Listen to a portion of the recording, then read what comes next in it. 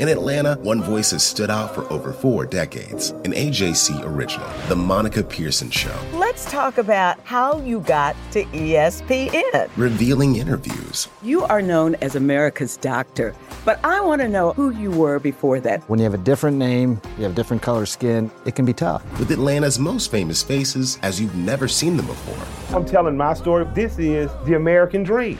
The Monica Pearson Show, streaming now on AJC.com. Donald Trump has been indicted in Atlanta. We have so many court dockets to follow, but we haven't really seen anything yet. The Atlanta Journal-Constitution has covered every moment of this historic case. I've been writing about this investigation for 2.5 years. Our team is led by reporters Bill Rankin and Tamar Hallerman. Follow our coverage on AJC.com and listen to new in-depth episodes of the award-winning podcast, Breakdown, the Trump Indictment, only from the Atlanta Journal-Constitution.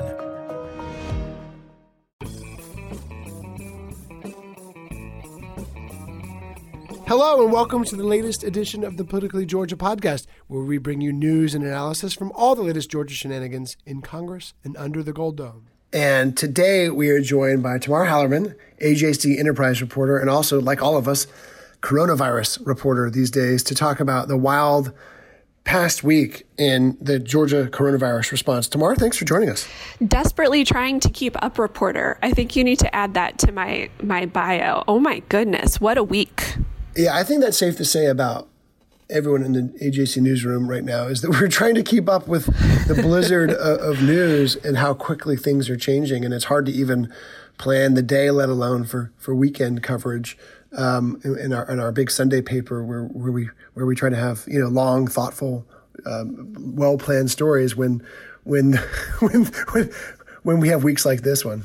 Yeah, and I was just telling you before we started recording this, I had been spending the last couple of days pulling together a bunch of material for a Sunday piece that was going to kind of pull together what we know about Georgia reopening and how it compares to some of these White House guidelines for reopening. And we've just decided to completely overhaul that story just because things are changing so quickly right now that it's really hard to write something today, Thursday, that will still be relevant on Sunday because things have just changed so much over the last 24 or 48 hours. Who knows what the weekend is going to look like? Yeah, and as you mentioned, we're taping this on Thursday, so much can change between now and maybe when you're hearing this. But here's what we know right now. We'll start with Monday. This past Monday was a major moment in Georgia's coronavirus response because we had been reporting for days that the governor was devising a strategy to start reopening the economy, that he was in talks with political and business leaders, that his administration was going over certain things that might be able to do. And, one of the strongest indications we got was looking at maybe phasing in some businesses, not all businesses that he shuttered, but some businesses. And I know that his aides were looking at restaurant capacity, questions about maybe letting some restaurants open with reduced capacity. But really, he dropped a bombshell on Monday when he announced that most of the businesses he had shuttered in his April 3rd shelter in place were going to reopen as long as they comply with really broad safety guidelines that are going to be hard for law enforcement officers to enforce. And secondly, he said they can open as early as Friday. And secondly, restaurants, which were banned from in-person dining, will be allowed to open on Monday if they meet other sets of guidelines that still haven't been released as of this taping. And then bars and nightclubs will stay shuttered indefinitely. It was a bombshell, to say the least. Exactly. We were surprised, as you mentioned. We were really expecting him to kind of tinker at the edges of some of these restrictions. Maybe, he'd deal with capacity of stores or that sort of thing. We were not expecting him to be lifting a lot of these restrictions, especially on a lot of these, what we've been calling high contact kinds of businesses, things like tattoo parlors, barber shops, massage parlors, that sort of thing, where it requires the people who are working there to actually be touching their customers. We figured those might be some of the last businesses to reopen. But as you mentioned, the governor said, as long as they comply with social distancing, if they're wearing masks and gloves where they can, they're allowed to reopen as soon as Friday. And, we were shocked to hear this, but it was also pretty amazing to see how swiftly it became apparent that a lot of mayors and people on his very own coronavirus task force were not informed of this decision at all. Mayor Keisha Lance Bottoms from Atlanta, a Democrat who he's been working really closely with over the last couple of weeks. They've been very complimentary of one another and their strategies for dealing with the coronavirus. Even she was saying she had no heads up about this when his announcement came on Monday. And it was pretty remarkable to see over the week how increasingly critical she got of the governor. And this all sort of culminated by midweek, where she gave an interview on cable news where she was saying, I don't think there's anything essential about going to a bowling alley right now. Yeah. And look, she's one of the members of the governor's coronavirus task force. You mentioned it just a second ago. This was a task force the governor set up to help guide him, help him forge his strategy. There were supposed to be counselors full of advisors, business leaders and political leaders, and Republican lawmakers who were allies of his, and a handful of Democrats. Among them is Bernice King, the daughter of Martin Luther King Jr. and the executive director of the King Center, who is a co-chair of a task force, a community outreach committee on the task force that's really set about communicating to the public what the governor's orders mean. And even she said she found out about the governor's order from a text message from a friend, and that she's thinking about stepping down from the committee. The mayor is the chair of a committee on the task force. The Atlanta Mayor Keisha Lance Bottoms is the chair of a committee on the task force that deals with homeless and displaced people.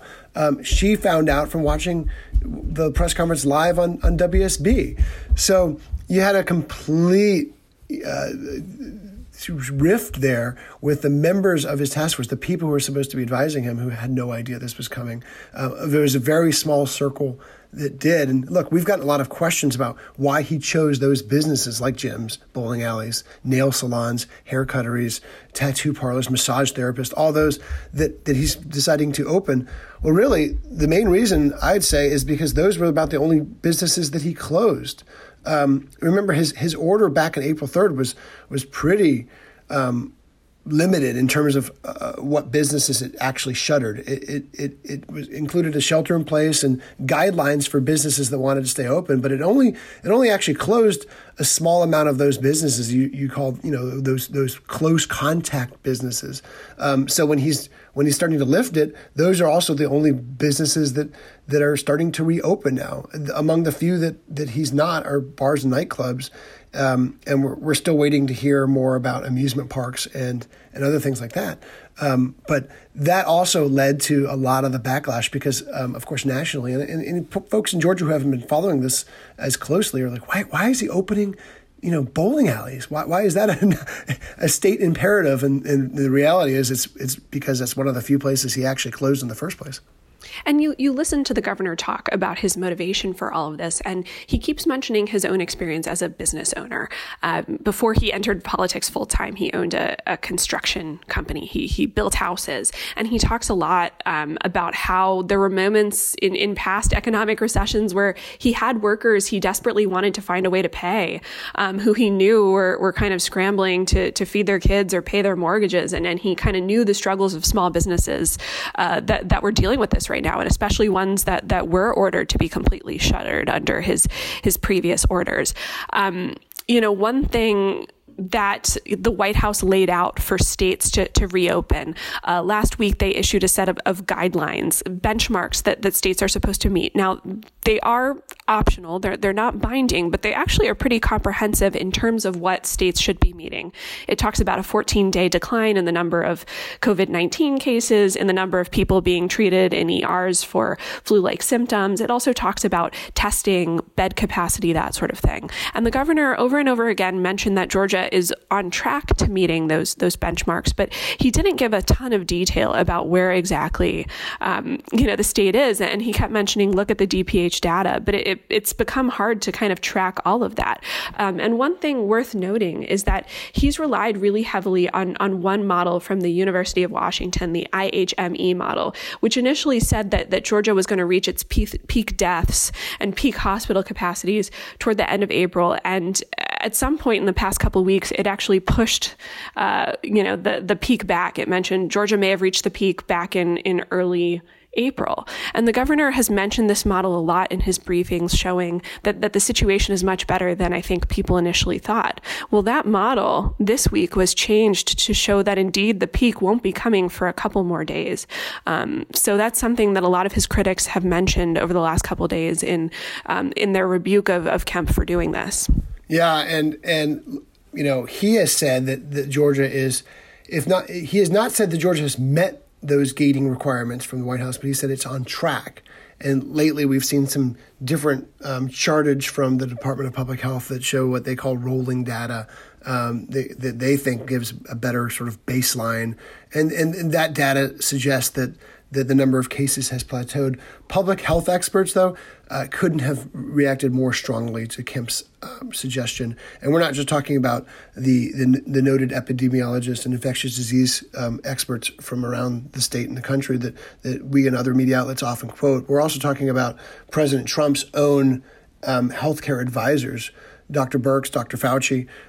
Both of them were strongly opposed to the governor's plan and warned that it could trigger new outbreaks of the disease, and said, look, we're not, Dr. Fauci said it, the other day. He said, look, we're not there yet. I know that states want to start rolling back these restrictions, but don't leapfrog ahead of yourself. And that kind of leads us to the next phase of this, because at first it looked like the president was on board with the governor's stance. He had been tweeting, quote unquote, liberate certain states run by Democratic governors. He had looked like he was egging on a lot of those protests they were urging an end to lockdowns in places like Michigan and Virginia and Washington State. He actually had a phone call with the governor that we were told was a productive and positive conversation shortly after the governor announced his plan. So things looked to be going well until that drastically changed on Wednesday night, right, Tamar? Exactly. And he mentioned to reporters during his briefing that he thought it was too soon.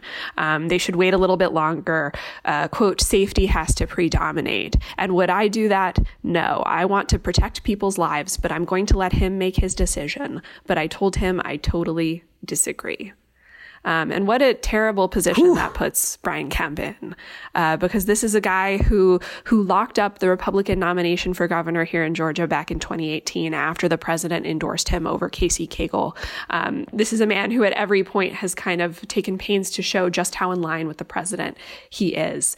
He did appoint Kelly Loeffler to the Isaacson Senate seat over Kemp's recommendation that he pick Doug Collins, but still he's been a steadfast ally for the president. And what does he do now after this happens? Yeah, this was a devastating blow because, this is a president whose endorsement helped fuel Brian Kemp's victory over Casey Cagle back in 2018's runoff. It was a huge moment in the campaign, probably the biggest in the Republican side of the race. It was a surprise endorsement through Twitter, just 6 days before the runoff, and it changed the ball game. Kemp was already ahead, but it really, really helped them turn what could have been a narrow victory into a blowout victory over Casey Cagle and propelled them into the general election against Stacey Abrams. These are two people who've long been allies, long been close after that endorsement. The last time President Trump visited Georgia was a trip to the CDC in early March, and who was right beside him? Governor Kemp. Their staffs have been in close contact throughout these plans, and from all accounts, they were blindsided by the president's remarks on Wednesday night when, as you said, the president said he strongly disagrees. He also used the word totally disagrees, which is even stronger to me than strongly disagrees, with Georgia's approach. And he said, look, I respect what a governor, I respect it's the governor's decision ultimately, but I wouldn't do it. And that's thrown the governor's whole strategy into disarray. He is still going forward with those plans right now.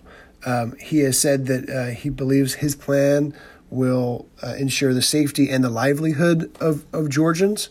So he's pressing ahead, but certainly when you have the constellation of people against it that we have in Georgia, it's Democrats and public health experts and the White House coronavirus task force, city mayors of large cities, and leaders of influential business groups, and now you have President Trump. It puts Georgia on really, really tricky footing right now, especially if you were to find out in a few weeks that one of these that an outbreak stemmed from one of these businesses that opened. Exactly. And it's a big risk the governor was taking when he announced he was going to start lifting some of these restrictions on Monday. And a lot of these models that he's been relying on for data and to figure out where the peak was, a lot of them were predicated on this idea that Georgia would be under a shelter in place until May or even mid to late June. So this really does change the calculus a lot. It also changes a lot of political calculus for people. We saw almost immediately after the president made his announcement of disapproval known, we saw immediately the candidates for the Senate race in the fall, the Kelly Loeffler seat, start to take sides. You saw Doug Collins, the congressman from Northeast Georgia, who's challenging Kelly Loeffler, agree with the president, saying leadership is about making decisions and communicating them effectively. And I don't think Kemp has done that. It's put Kelly Loeffler in a particularly tough spot too. She was doing a conference call with the governor less than an hour before this announcement came through, and she was very much in line with the governor, right, Greg? Yeah, and look, she's in the toughest spot of anyone, any political candidate, I should say, because she's the candidate who was Kemp's pick over Doug Collins, and Doug Collins, of course, was the president's favored pick, as we reported a lot last year. Since then, she's tried to curry favor with the president, but now she's in the weird spot of having to, or at least being pressured to choose between the two, and she won't do that. Not surprisingly, she's refusing to pick sides, basically saying she agrees with both of them. So it's a weird time, but it's even, look, let's, putting the politics aside, it's even a stranger time for us, everyday Georgians, regular folks, because a lot of people have their own personal decisions to make. Business owners have to decide, who have been just hemorrhaging money by staying closed, have to decide whether or not to take the step of reopening on Friday if they're one of these businesses, or Monday if they're a restaurant, or waiting it out. And then, of course, those of us who don't own those businesses have to decide whether, as customers, whether we feel that it's time to go patronize a restaurant, to go get a haircut, to go get their nails done, to go to one of these close contact businesses. Is it too soon? And look, I think what we've seen is a lot of Metro Atlanta businesses are going to remain shuttered. But further flung areas out in rural Georgia, I went to Monroe County the other day, and there were preparations underway. A lot of businesses will stay closed, but there are preparations underway from others to get going. I talked to one business owner who said, yeah, we can't afford to stay shut anymore. We don't have a choice. So there are definitely going to be businesses that fling their doors open starting Friday. Exactly. And there's the question of how they're going to keep their customers safe, but there's also a question of how they're going to keep their staff safe, which is something we've heard from a lot of restaurant owners in Metro Atlanta who say they're not going to open because they don't feel like they could keep their staff safe. And it does lead to an awkward or really gut-wrenching decision for a lot of these, people who work at small businesses. A lot of them haven't had a paycheck in a long time. Some of them have gotten laid off or furloughed, and the ones that are lucky to still have a job, but who might be hurting and bills are starting to pile up. Do they put themselves in harm's way for a paycheck? And are they even eligible for unemployment benefits or other help from the government if they're able to return to work? And that's a constant story that we're going to be following in the days ahead. Well, we are right in the middle of we're right in the thick of it. Whether Georgia wants to be or not, we are on the vanguard of this debate about how quickly to reopen the economy. And tomorrow, I know you and I will be covering this over the next, however long this lasts. Thanks for, yes, we will be. Well, thanks for joining. Thank you. And stay safe and healthy. That's all for this edition of the Politically Georgia podcast. Visit ajc.com/politics for all the latest in Georgia news. I'm Greg Bluestein, signing off. Hip-hop is a product of Black people. It's a product of Black song and celebration. The Atlanta Journal-Constitution presents hip-hop's most pulled elements are pulled from the South. A Southern hip-hop story. We always go back to that moment of the Source Awards. Everybody wants your rhythm, but they don't want your blues. The biggest names in hip-hop. Atlanta is still the mecca for hip-hop. 50 years. No one can deny one film. The power of the South now. The South got something to say. Streaming now at ajc.com/hiphop. Our journalists at the Atlanta Journal-Constitution are working around the clock to keep you updated on all the developments surrounding the Trump indictment. Now the AJC is putting all of our coverage in one place with our new Trump 19 newsletter. Every Wednesday, you'll have our latest coverage and analysis on this historic case in your inbox. So sign up for free today at ajc.com/indictment newsletter. That's all one word. ajc.com/indictment newsletter.